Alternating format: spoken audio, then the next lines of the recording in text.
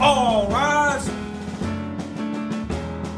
Americans all, Americans all. Historically and today, our country has been overrun by those with money and power, giving little voice to the everyday American. We're here to change that. Welcome to All Rise, the Libertarian Way with retired Judge Jim Gray. Each week, our program addresses the problems we are facing in our country, as well as thought-provoking and effective libertarian solutions. This could change the way you see opportunities in your life and your children's lives as well. Now, here is Judge Jim Gray. Well, hello and welcome wherever you are in our great country or around the world, as a matter of fact. As you heard, this is Judge Jim Gray on the Voice America Variety Channel, and I'm always excited to be with you for another edition of All Rise, the Libertarian Way with Judge Jim Gray. We get into various issues. We try to show people, yes, we understand that there are some bad things happening in the world, but there are a lot of good things happening too, and we try to dig in and get underneath the surface to show you that things really are working within our system and elsewhere. So you can find that by spending an hour with us each Friday morning, 10 o'clock Eastern Time or 7 o'clock Pacific, and we'll take on one of the issues of the day, many of which are just not understood, not even discussed much by our so-called leaders, and you're going to get that sense of optimism and be able to join us and help us thrive, because if we join together putting these values into play, we will literally all rise together. Today, the subject is going to be a little bit different. It's not political, but it's something that people should be aware of, and I call it psychiatry in motion, the good, the bad, and the ugly.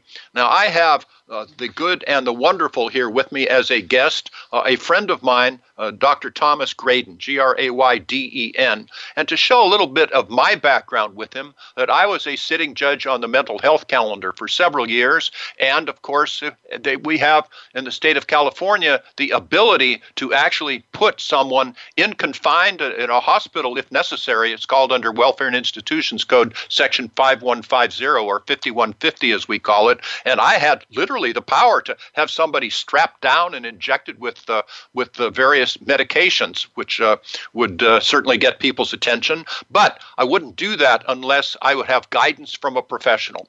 And the guidance that I had most of the time was from a forensic psychiatrist named Dr. Tom Graydon. And I listened and would be interested in what he would say, but as the time went along, I really became to value his opinion greatly, rely upon his opinion greatly, and he's just part of that administration, the system in effect, that is really, I feel, working quite well, and to a large degree is misunderstood.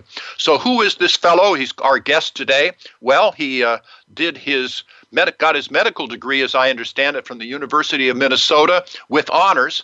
Good for you, Tom, not surprising. He did his internship at University of California at Davis and his psychiatry residency at the University of Southern California Medical School and at the University of California at Irvine. So he gets around a little bit, is now actively working at College Hospital as well as the Children's Hospital of Orange County, which is a fabulous place as well. But Tom, welcome. And I don't know much about your background prior to your University of Minnesota. First of all, welcome to All Rise, and welcome. But again, tell us a little bit about Dr. Tom Graydon. What's your background, Tom, and how did you get where you are? Yeah, so first I just want to thank you, Jim, for allowing me to be on your program today, and I really hope we'll have a good discussion. You said in your entry that we were going to be a little bit different today and not make this have anything to do with politics. I do have to tell you, when you mentioned the good and the bad, I do feel that in our country's mental health system, we are kind of getting pulled into a lot of politics. I'm happy to discuss at least my opinions about that, the good and the bad about it. As far as my own background, I grew up in Minnesota, a Midwestern kid, and my two older brothers decided to be dentists, and I didn't want to do that, so I went to medical school instead, and ended up having a great time in medical school, wanted to become internal medicine, primary care physician, and my internship at UC Davis was really mostly involved doing emergency room work, internal medicine, coronary care unit, neurology, pediatrics, and enjoyed a lot of it, but I felt like I wanted to do something a little bit more with the brain. I was offered to do a neurology residency there, but I decided to choose to go down to UC Irvine because they had in their psychiatry department, they'd become very much more of a biologic type of program where they're looking at different forms of brain imaging, including even PET scans, which back in that time was quite new and innovative, and looking at behavioral health treatment more in a medical model, and it seemed to interest me in that. And along the way, I did a elective in my fourth year of residency at USC in their Institute of Psychiatry and Law, so I became intrigued in that area. There was one of the great teachers who was a JD, MD. He became quite famous because he had diagnosed somebody who had murdered his son, and his son was a very famous singer. And by just the interview, he told all of us that the person had a brain tumor. Turned out after CT, MRI scans, he was correct. So I was pretty impressed with that. So I ended up doing my fellowship there in psychiatry and the law, and then ended up going back to UC Irvine, where I've been clinical professor there for decades, have retired, and then I have now come back to be volunteer faculty and in private practice as well, mostly hospital work. As I mentioned, I'm on my way to go to an emergency room to see some patients who are having some sort of behavioral health, violent-like behaviors, and for me to help the emergency room physician with that. So that's kind of where I'm at in my career. I combine still teaching residents, medical students at UC Irvine in private practice, and testifying in court as an expert witness in the area of behavioral health. And a truly expert witness you are, Dr. Tom, and the rest. So you decided, unlike your brothers, that you didn't want to spend your life with your hands in people's mouths. Instead, you wanted to get involved with their brain. So I think that was a good choice. Yes, that's true. I went up about maybe 10 centimeters, yes. I guess that's right. So you've told us where we met on the mental health calendar, and I was really impressed. And today, in my opinion, psychotropic medication has come in for a bad name.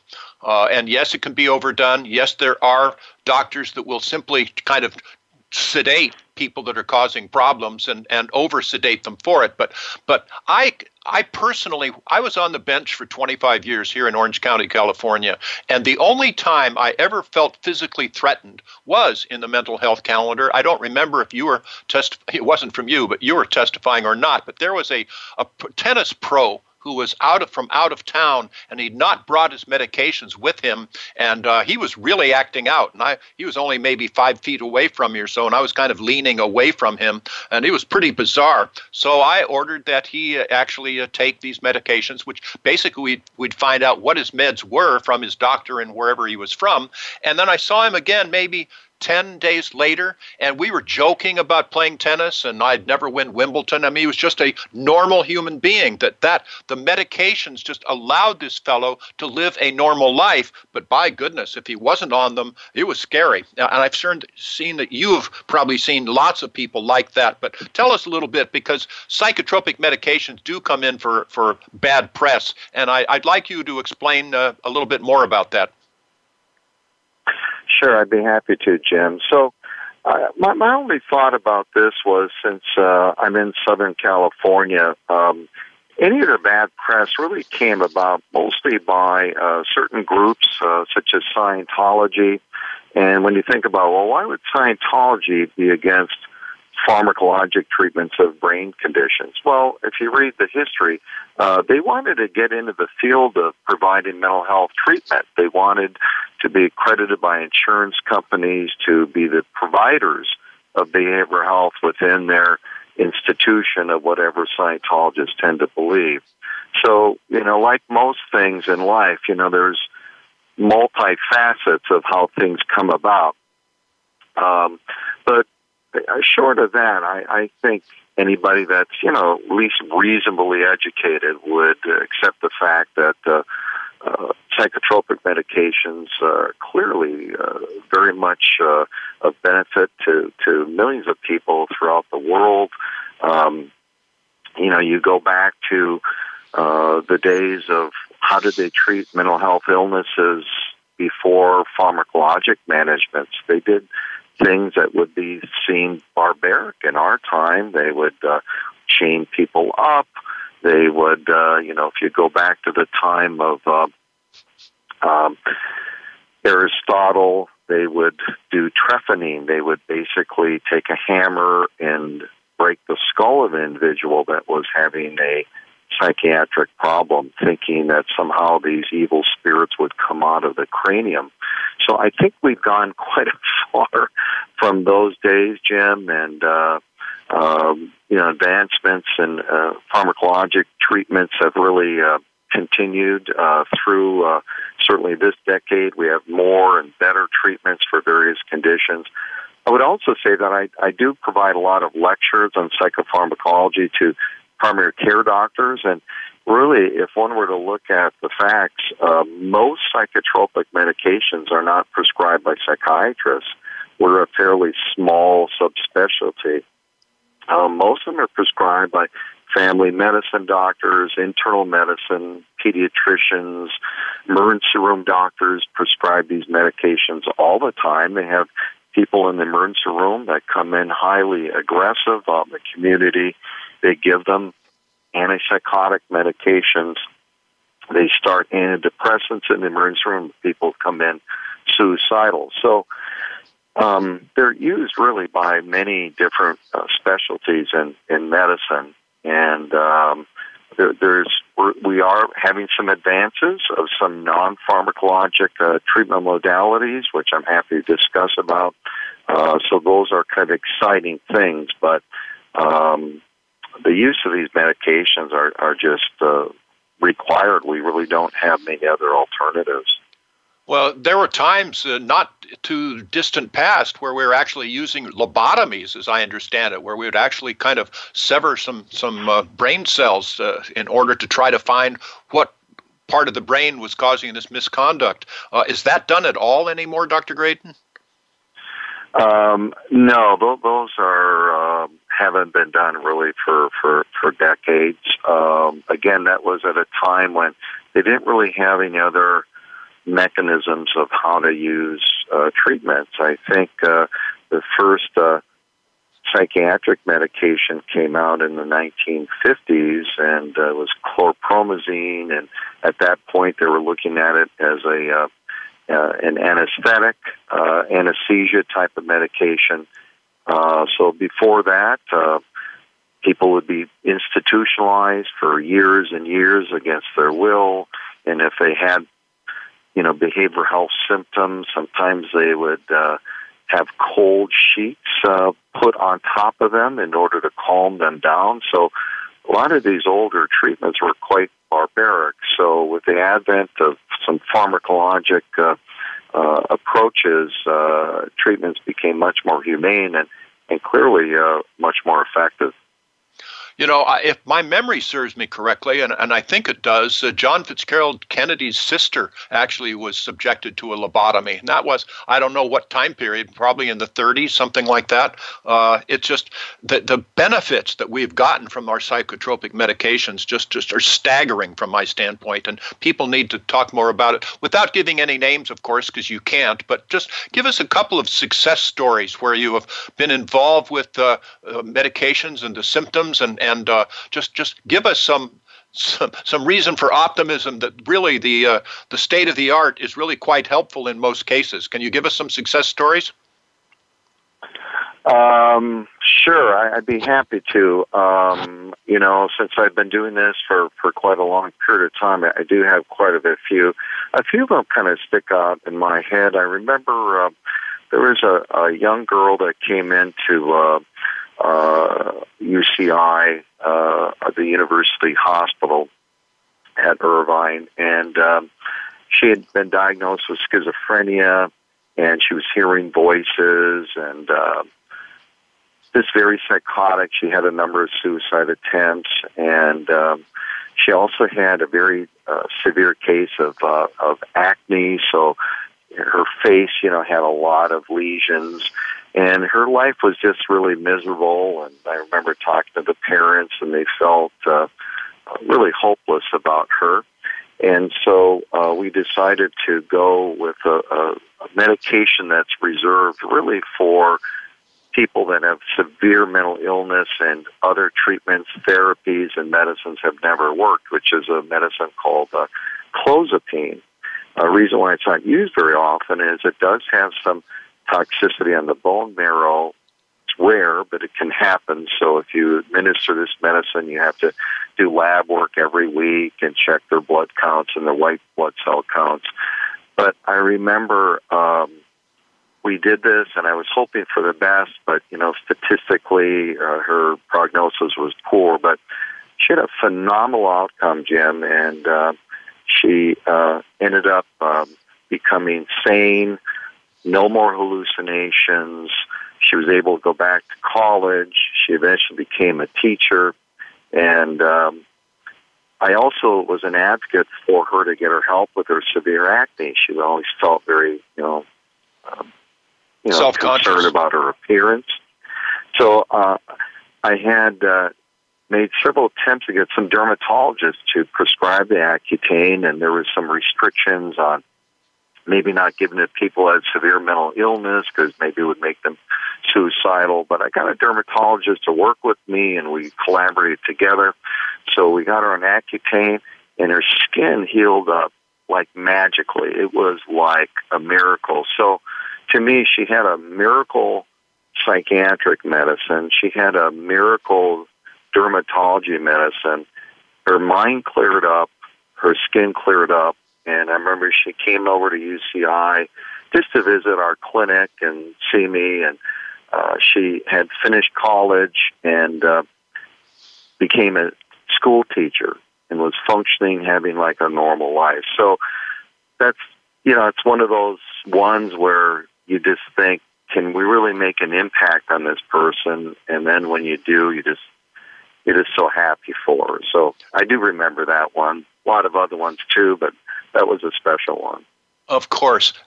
With someone like that, would she have to continue taking the clozapine for the rest of her life, or can it be phased off, or what happens normally with regard to something like that? For conditions, severe mental illnesses like schizophrenia, they're generally a lifelong disorder, just like diabetes, hypertension, where she would be on some maintenance medicines. Sometimes you can reduce the dose to a lower dose if they're just in maintenance treatment. But generally speaking, it's a lifelong illness. And the statistics, if you talk about what are the benefits of psychiatric medicines, for schizophrenia, for example, if you don't have them on medicines, statistics are within 50% of people with schizophrenia off their antipsychotic medications will relapse within 6 months, where they're so severe they're back in a hospital again. So for those kind of conditions, it's kind of chronic, just like you would with insulin for somebody with diabetes. So you see, on the average, I don't know how many patients a week in your forensic psychiatry, 30, 20, something like that? What percent of those generally are you really able to help significantly? I would say, Jim, it's probably for the more severe illness people where they're need to be in a hospital setting, either for schizophrenia or severe bipolar conditions. It's generally thought to be a rule of thirds, meaning 1/3 will have a really good prognosis. They return to functioning in life, being able to have a family, a job. You have another third that will show improvement, but will have some relapses off and on throughout. Many times they can regain living independently, maybe some part-time work. And then there's another third where they're improved, where they're not having to live in a hospital anymore, but they have problems with being able to have their brain work effectively, where they can hold down like a full-time job. Many times they do need some disability assistance to pay for a place to live. Many times they'll live in a board and care or some sort of structured living situation. So for the more persistent, severe mental illnesses, I'd say it's the rule of thirds. Okay. Well, that's better than rule of quarters. So you try to help people live to the highest level, I guess, that they would be able to function at. So some people are held involuntarily in medical institutions, locked facilities, others, and you're the one that really helps give information, because we as judges, I mean, that's not my field, and I don't want to have people locked up for having not committed some form of an offense, but you also don't want them to hurt themselves or others. So I guess that the striving is to have them live up to their highest ability to function. Is that pretty much correct?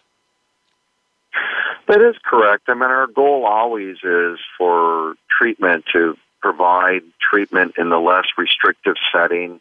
So if somebody has done something severe enough where they end up being brought in by police on a 72-hour hold, and their symptoms are severe enough where they can't be treated within the 3 days and sent home, our goal is always to try to get them to a less restrictive setting, outpatient treatment. And that happens in the vast, vast majority of people. We're talking about kind of a very small percent of people that end up having to be in a hospital for more than, a few days or a week. Some of them go on to full conservatorships, which, you were familiar with the law. But that's a small percent of people, especially nowadays. The difficulty, I think, is that as we transformed in California to have a lot of our chronic mental illness individuals be released from state hospitals, there was really not enough thought put into, well, if they're not going to live at a state hospital, where are they going to live if their brain impairment is so severe that they can't really hold down a job? Maybe they're disenfranchised at that point in time from their family. Where are they going to live? How are they going to feed themselves? How are they going to get clothing? And that's, I think, the challenge that we have in California with the tremendous drop in available beds in any type of state hospital throughout the state of California and other states as well. The hope was that there'd be, readily available housing for these individuals, readily available outpatient mental health treatment, and that's really not happened. So unfortunately, mental illness is very pervasive in our homeless population. Well, it is indeed. And Dr. Tom, I actually went up to Camarillo State Hospital in California, and boy, it was beautiful. It was nicely done from what I could tell. People were well treated. It's been closed down now, and like you say, so where do those people go? Well, not likely with their families. Many of them don't want to, and they become homeless. And so it's just not working from that standpoint. Let me ask you, are there any, you are in the diagnosis business, of course, but are there any physical tests, medical tests that can be conducted to show what medications would likely be appropriate for particular patients, or is it mostly pretty much educated estimates and trial and error with regard to diagnosing medication? Yes. So there are a lot of tests that we do. I mean, psychiatrists, we do try to keep our MD physician hat on. So when we're trying to assess somebody, if they're having a mood disorder problem or, a mood swing, a bipolar condition, anxiety problem, insomnia problem, or in more rare cases, psychotic problems, we always try to rule out any medical causes. So we usually do blood tests. We check their blood count. We check for any signs of infection. We check to make certain they're not anemic from their lab work, because that can sometimes mask as things like depression We check thyroid gland tests so that makes certain that they don't have an abnormal thyroid that's causing their disruption. Sometimes we'll get brain studies, CT scans, or MRI studies, just to make sure we're not missing the rare brain tumor or abscess, that type of thing that might be causing the change in the mental status. So once we do that, and we're quite certain we've ruled out any medical causes for their illnesses, then we can go on to the formal psychiatric treatment. Usually that's taking a history, because sometimes we'll look at family members. A lot of these conditions have a higher genetic risk factor, so we can assess if somebody else has had similar diagnoses. Have they ever had treatments that really work for other family members? If that's the case, they're more likely to work for that individual than if we just kind of blindly pick something at random, whether it's a form of talk therapy or specific type of medication. So that goes into the assessment. Sometimes we may get psychological testing to see whether or not we can try to pinpoint the diagnosis a little bit more clearly. There's a number of rating scales. These are done either on paper or on a computer, where we can try to come up with a more specific diagnosis. And I'm happy to say that it's routine now for primary care physicians that they use some of these rating scales to screen for mental disorders. There's a thing called a PHQ-9 and a PHQ-2, where the primary care doctor or nurse practitioner does these questionnaires and ratings, and it can really screen for mental illness that they could either treat themselves or refer on to a specialist. So we do have that. Going forward now, we do have some higher level technology that is being utilized. There are some functional imaging studies of the brain, meaning that if we do a normal CT scan or normal MRI scan of the brain, it'll show us the anatomy. It'll show if there's something abnormal, like a brain tumor or abscess or something of that nature, but it doesn't show brain function. But now we have MRI studies that are called functional MRIs, so they'll actually show you what parts of the brain are not functioning correctly. I've been associated with UCI for a number of years, decades now, and we're one of the first in the United States to have our own positron emission tomography brain scanner for the field of mental health. At that point in time, I think when UCI got it, we were one of 60 sites in the country. Now PET scans are all over because they're being used for cancer treatment. If you have treatment for, say, lymphomas, PET scans are used routinely. Now we're using PET scans to do some other things, Jim. For example, really good. Getting a PET scan of the brain right now is thought to be probably our most sensitive prognostic test to decide whether or not somebody's at risk of developing Alzheimer's dementia in the next 10 years. Boy, so we are improving on some of these tests as well. That is just outstanding.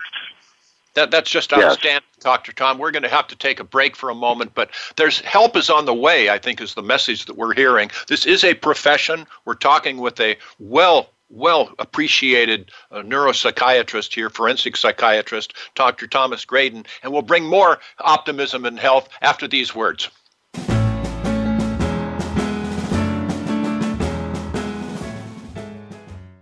Become our friend on Facebook. Post your thoughts about our shows and network on our timeline. Visit Facebook.com/Voice America.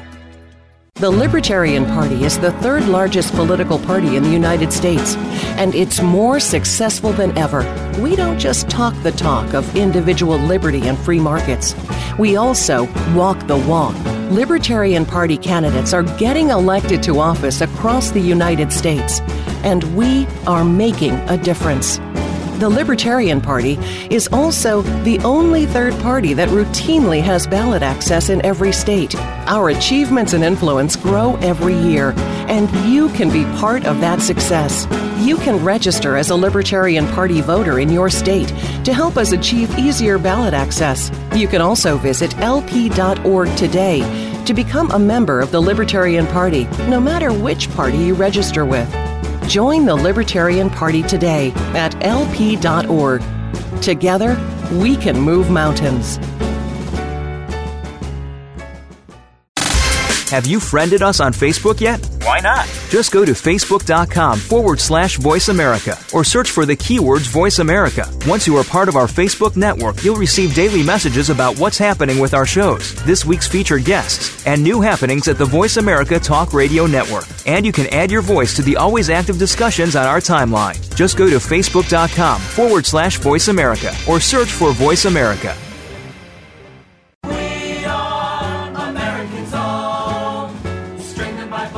You are listening to All Rise, the Libertarian Way with retired Judge Jim Gray. To find out more about Judge Gray, visit judgejimgray.com. That's judgejimgray.com. Now, back to All Rise. Well, welcome back. This is Judge Jim Gray again with my esteemed guest, Dr. Thomas Graydon, also my friend. Actually, one of his truly strongest accolades is that he is married to Michelle Graydon, who's a clinical psychologist specializing in neuropsychological assessment of both children and adults. Now, I have a son who is in finance, and his wife is a CPA, and I've told them, look, I don't want to listen to your dinner table conversation, but I'd be happy to eavesdrop on the conversation at dinner between Dr. Tom Graydon and Dr. Michelle Graydon, and I actually performed their wedding ceremony to my intense gratification. But Dr. Graydon, you've chosen well, and then again, so has she. Yes, I was very lucky to have Michelle come in my life, and very, very happy and blessed that you got us married. So I'm always in debt to you. Well, it takes, it's a bonding that I issue certified and guarantees. I've been asked by my wife just to throw a little bit of levity into these shows, and maybe precious little, but I'll bring up a Lexafile, and you understand that no matter how hard you push the envelope, it's still stationary. So that is my thought for the moment. But I'd like to come back. Well, there we go. I got a chuckle. That's better than I usually get. But Dr. Graydon, if a family member were to see bizarre or unpleasant behavior in a family member, what should they do? Because they don't want to have their beloved one put in jail, or as they would see it in some form of medical incarceration. But give them some tips. So what should they do to get more help, more hope? Because it's something that a lot of us are feeling. I think there are some good steps for family members to take. One is to really engage in the individual, the idea that not forcing something onto them against their will, but the idea that their family is concerned and they want to help them, and maybe involving not just one or two family members like a parent. Sometimes a family friend, an uncle might have a better approach to getting the individual to accept a mental health referral than a parent, because, sometimes there's issues going on there. So I think the more people you can initially get involved to help the person. Second, in this day and age with managed care as part of our gospel for health care these days, usually somebody has a primary care physician. And, Jim, I've been doing lectures to large groups of primary care physicians now for a number of years. I go to their groups. I do a PowerPoint slide presentation on how to assess, diagnose, and treat some basic mental health disorders that they can do at that level, that they don't always have to refer out to a specialist. So there's a lot of primary care doctors that know about things like depression. They know about suicide. Pediatricians, if you look at our data on adolescents, suicide is the number 2 leading cause of death in our adolescent population, just behind motor vehicle accidents. So there's getting more and more training by our various doctors. So if sometimes an individual might be willing to see their family doctor about something, and not wanting to go see a therapist or a psychologist right away. So if they can at least start with the primary care doctor and they can kind of start to collaborate together, sometimes that makes it a little bit easier for them to accept a mental health referral to go in and see somebody. I have a family member who's had some mental problems, and I would talk with her. I would also on the bench tell people, look, you didn't do anything wrong. This was my approach, that you didn't do anything wrong. You have a chemical imbalance in your brain, and it needs some adjusting. Just like if you had diabetes, you didn't do anything wrong there. You have an imbalance with regard to your blood sugar, and try to explain it from that direction. And I found that is really quite helpful. It's not threatening. You understand it, and you address that chemical imbalance. You can live a pretty much normal life because you're a good person. Do you approach it kind of similarly, Dr. Graydon? Yeah, I think so. I think taking that kind of medical analogy approach is helpful for a lot of people. But, you have to realize that for decades we've had this stigma against mental illness. And I think we've come a long way in our society. But for a lot of people, it's still there. They don't want to admit it, just like they don't want to admit that they are an alcoholic. They can admit easily they have hypertension. So these areas, these topics, a lot of people still don't want to accept and shy away from. Sometimes family members feel it's embarrassing if a family member is getting mental health treatment, so it's not just the individual, it's the family dynamics too that may be a barrier for them getting help. Sure. You had mentioned earlier in our talk here on All Rise that you feel that psychiatry is being pulled into politics. I have noticed myself that we're having a lot of government officials, non-medical government officials, kind of purportedly start practicing medicine, issuing red flag warnings, telling them that, we know more than you do. Is that what you meant by being pulled into politics? Or if no, please explain to us. Well, I would say, Jim, this has been going on for a long period of time. Within the last few years, there's been a lot of kind of accusations on both sides that somebody's, quote, unhinged. What does that even mean anyways? You might disagree with their opinions about where this country is going. So if you disagree with it, now it's the idea that that person has a mental problem, not just you disagree with their theory on life or their theory on politics. I think it's very dangerous to start doing these accusations that individuals have a mental illness. So when people start suggesting that, well, this person's got Alzheimer's dementia, very dangerous. But this is nothing new, Jim. If you remember, going back to Barry Goldwater, a lot of people didn't agree with his politics. They thought he was very right-wing. And so instead of just trying to debate the issues, they started to suggest that Barry Goldwater was psychotic, demented, and they started to get some people in the field of mental health to come out and make a diagnosis, even though they've never even spoken to Barry Goldwater. And there's a lot of other people downstream from Goldwater to Reagan, and it's typically been a little bit more the conservatives, although people made fun of Jimmy Carter and his faith, so it does cuts both ways. So there was a law that was passed, and it's in, maybe it's not a legal law like you'd be involved in, but at least an ethics code in the field of medicine, where we're not allowed to diagnose somebody that we've never examined. And that was called the Goldwater Rule. So that was 1964 this started.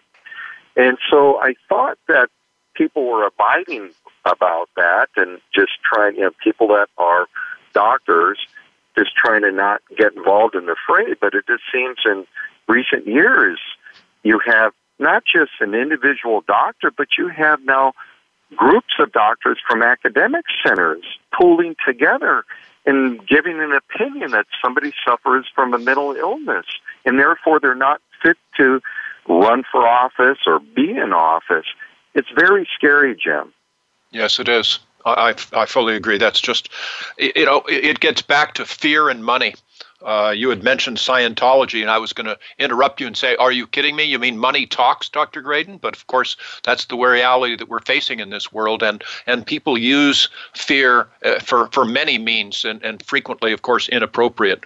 But you one time mentioned to me, and I was really interested in this, the benefits of shock therapy that you said at the time, and this was 10 years ago that we had this discussion or more, but said it's not painful, it's widely misunderstood. Can you tell us and our audience here what you mean, or if you still do? Is it still being used? Is it beneficial? What's the status of shock therapy, electric shock? Sure. Yeah, so it's called ECT nowadays. It's electroconvulsive therapy, and all that means is that you apply a certain electrical stimulus on the scalp, so there's nothing inserted inside the brain, but it's just under the scalp of the individual in order to induce a very short seizure. The seizure threshold is about 20 seconds. Now, this is done, and it's been done now for decades, under full anesthesia, so that when this is done, the person has an anesthesiologist there. They're put completely under as if they're having a full operation. So they're unconscious. They don't feel anything. When you see ECT done, people think that there'll be a jerking motion and all that. There's nothing. You don't see anything because the person's under full anesthesia. All you see is that the doctor gets a little EEG strip which shows that there was a seizure that was induced and for how many seconds it lasted. And that's it. So it's safely done. The risk of anesthesiology is extremely low. We get anesthesia for all sorts of orthopedic injuries. So the risk is very low. In the older days when it first came out, there was kind of a higher risk of some sort of memory impairment afterwards. But if you look at the actual true medical literature, the memory impairment is usually around the several months that this procedure has been done, doesn't go forward, doesn't erase old memories. That's what the true facts are. Now, there's people that, want to make claims against it, lawsuits and things like that, and say, well, they can't remember anything about their life anymore, but that isn't really the case. Now, ECT is used nowadays and for the last several decades as kind of last resort when talk therapies don't work, medications don't work. So it's still used. It's typically done, in a hospital setting, so it's safely done with anesthesiologists there. The duration of treatment, they're usually between 6 to 12 of these, and then that's it. So it's not like it goes on and on and on. But for somebody that is extremely depressed, high risk of suicide, can be life-saving. Sometimes for older individuals, it's done because they can't tolerate medications to help their condition. So it's been done in that way. But I think now, though, the technology is starting to change, and we have some other approaches outside of ECT, which really are going to be very big advances, and the tolerability safety factors dramatically improve. A couple of those things that you may have heard about, there's something called TMS, transcranial magnetic stimulation, which means that somebody comes in, they sit in a chair, looks like a dentist chair, and you have this little hood that's put around your top of your head, and they map out it takes about 30, 40 minutes to do a little bit of a brain mapping, nothing invasive, and then they apply a very mild magnetic field in this little hood that's around your head. It goes on for maybe 15, 20 minutes, and it's now FDA approved for severe treatment-resistant depression, and actually the FDA just approved it, Jim, for severe obsessive-compulsive disorder, people that wash their hands 40, 50 times a day, and they can't stop. Their hands are all red and bloodied. They count all day long where they can't even work. So it's kind of a breakthrough treatment. And then another new treatment that's being done is called ketamine. Ketamine is an anesthesia agent that's been used for years. We use it in the emergency room a lot. And they found that if you give an IV infusion, which lasts maybe 30, 40 minutes, it can really suddenly dramatically improve severe depression. So the FDA now just approved this ketamine called S-ketamine, and it's a nasal spray where you can go into a doctor's office and have to be certified to be able to do this, and you do a nasal spray, and you're in the doctor's office for like a couple of hours just to be observed. But it's approved also now for severe depression, and also they're looking at other approaches. Ketamine is being used off-label for some pain syndromes, migraine headaches, that type of thing. So a lot of new advances that I think are really exciting. You know, what is the functional result from these shock therapies? Does it change the synapses in your neurons, or what is it that physically helps someone when they get that treatment? Yeah, so it was found that when people had a seizure on their own from epilepsy or some other medical cause, that after their seizure, they felt remarkably calm, rested, not depressed. So it was kind of anecdotal findings. So that's how they started with the idea, well, why can't we induce a seizure safely for somebody and get the same improvement? But this has been used now for decades, Jim, and believe it or not, they still don't know exactly why it works. There's a lot of changes in neurotransmitters such as dopamine, serotonin, norepinephrine levels after ECT. They've looked at some brain imaging studies, changes in areas that are usually seen when people have severe depression, for example. But the exact mechanism of action remains elusive. Huh. Well, that's an honest answer. That's just amazing. You know, Doctor, without engaging in pop psychiatry, but we have seen a rash of random shootings, killings around our country, and really elsewhere too. But we as a society, I think, simply must label people that do this as mentally ill or insane or whatever. But can you help us? Are there any warning signs that any of us should keep in mind to try to discern a potential terrorist before they open fire? Anything you can give us guidance on? Sure. I wish that I could tell you something that, is medically sound and well-researched, but I have to be honest that this whole area of predicting future violence, Jim, is really difficult to do. It just is. So what we do, we make threat assessments all the time. I'm in the emergency room a lot, making threat assessments of if somebody's going to be violent to themselves or somebody else. So there's no lab test. There's no scan that we can do.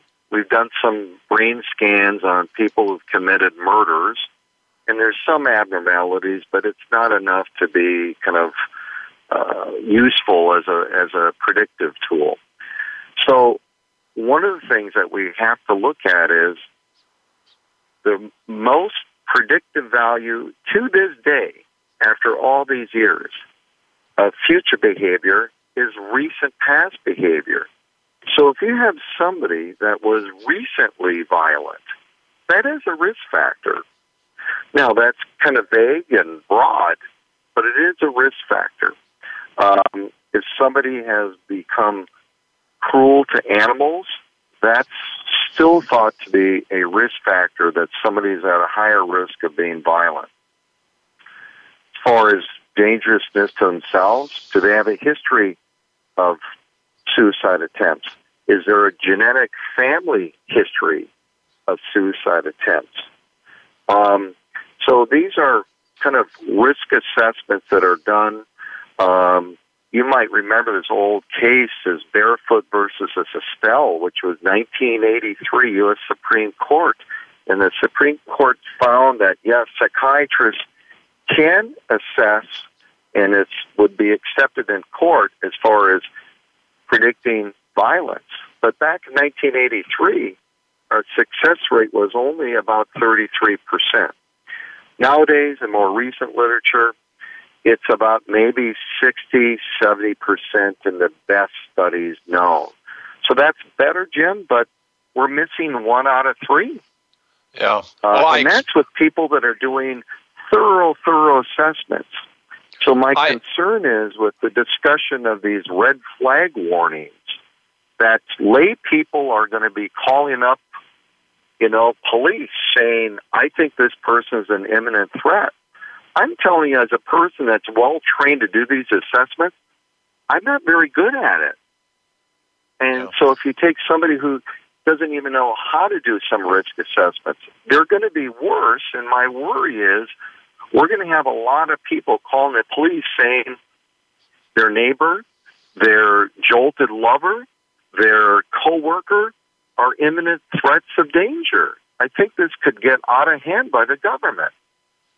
I think that's a really legitimate concern. I suppose, though, if somebody is sending out emails or keeping journals saying, I think that every Eskimo in the world should be done away with, and then buys a ticket to Alaska, maybe something like that would get our attention. But otherwise, it's my opinion, and this is not my field, that all of these red flags are afterwards. Oh, you should have seen such and such, but you can't predict. You just look at it afterwards and say, well, you should have done something. So like you say, we're just getting into politics. Back, Dr. Graydon, when I was in law school, science was close, as I understood it or was taught, to having the ability to literally plant electrodes into the brains of, like, pedophiles, for example, that would, if they even thought about sexually molesting a child, would definitely give them an electric shock. I don't know if that was accurate. I don't know if we could do that now. Is that true? No, that's not true. They never were able to implant any electrodes in anybody. Now, nowadays, neurosurgeons are doing some sort of implants in parts of the brain to help with, like, severe depression. It's very kind of interesting technology on that. But as far as to control some people's thoughts, it's not the case. And the pedophiles, they have done some what they call aversive conditioning, where I think years ago they did some sort of kind of electrical stimulus as a negative if they were aroused by pictures of, say, young children. That's not really done now. What is done is people that are high risk of being a sex offender, if they're mandated by the courts, they can be put on medications that are hormone treatments to basically change their estrogen, testosterone levels. And actually, some of those have been pretty helpful for decreasing some recidivism. But there's no real electric shock therapy as a punitive thing to have aversive conditioning now. It's good to hear, because I was fearful that if somebody thought voting Libertarian, they'd get electric shock in their brain. That would cause me some concern. However, voting elsewhere might not. That's my attempt at humor. But to go back a little bit, I remember frequently when you were testifying in my court, you'd talk about lithium levels. And lithium goes back really quite a ways, and I think it's still being used. But I'm not taking any injections. Maybe some people think I should be of substances. But do I have a lithium level that would be tested in my blood just as a modestly normal person? Or is it only if you're actually being administered lithium that it would be detected? Yeah, lithium is a trace mineral like magnesium, many other minerals. So the amounts in our body are extremely, extremely small. There's no test for it just to see what it is. It's really only, blood tests are only done if you're actually on medications. And even though that lithium is an older medicine, it's been around for, since the 1960s, it's still being used. The FDA's approved it actually to used to decrease risk of committing suicide. So it still has some value, even though it's an older medicine.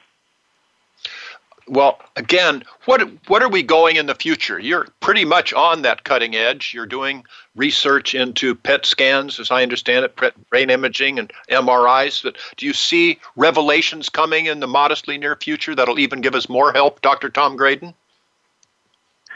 I do think so, Jim. I think that we're looking at other models for what is kind of the real underlying cause of some of these major mental disorders.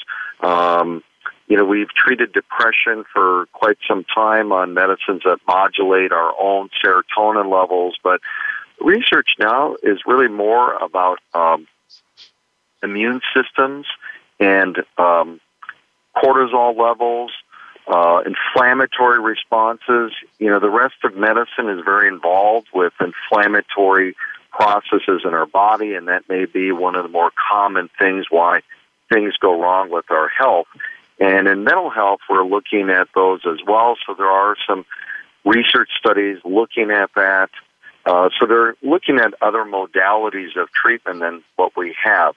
Genetics is a big area of research, and now there are some tests called, one is example gene testing, or GeneSight, where you can actually just get by a simple swab of your oral mucosa, like you're doing a 23andMe type of test.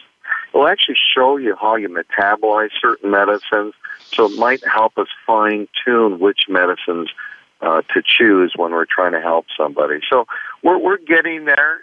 It's slow, but I think there's been progress.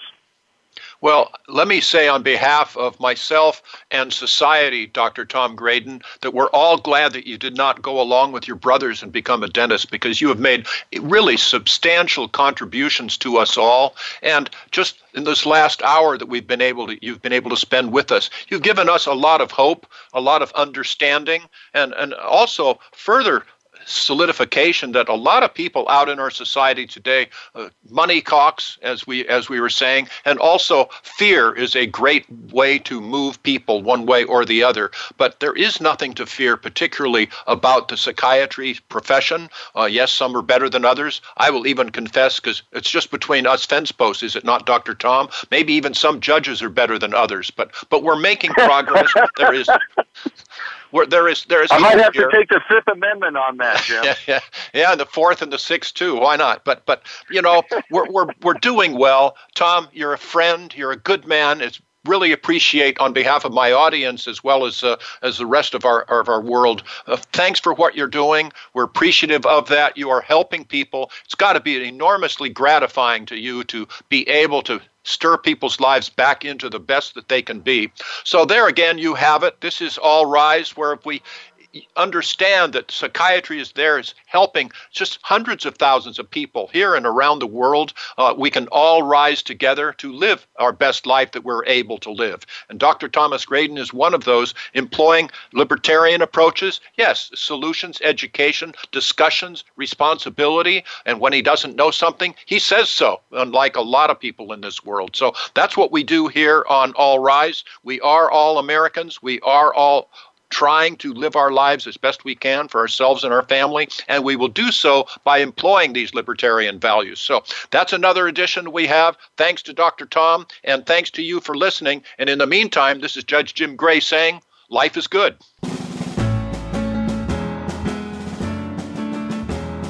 Thanks for listening today. All Rise, the Libertarian Way with retired Judge Jim Gray can be heard every Friday at 10 a.m. Eastern Time and 7 a.m. Pacific Time on the Voice America Variety Channel.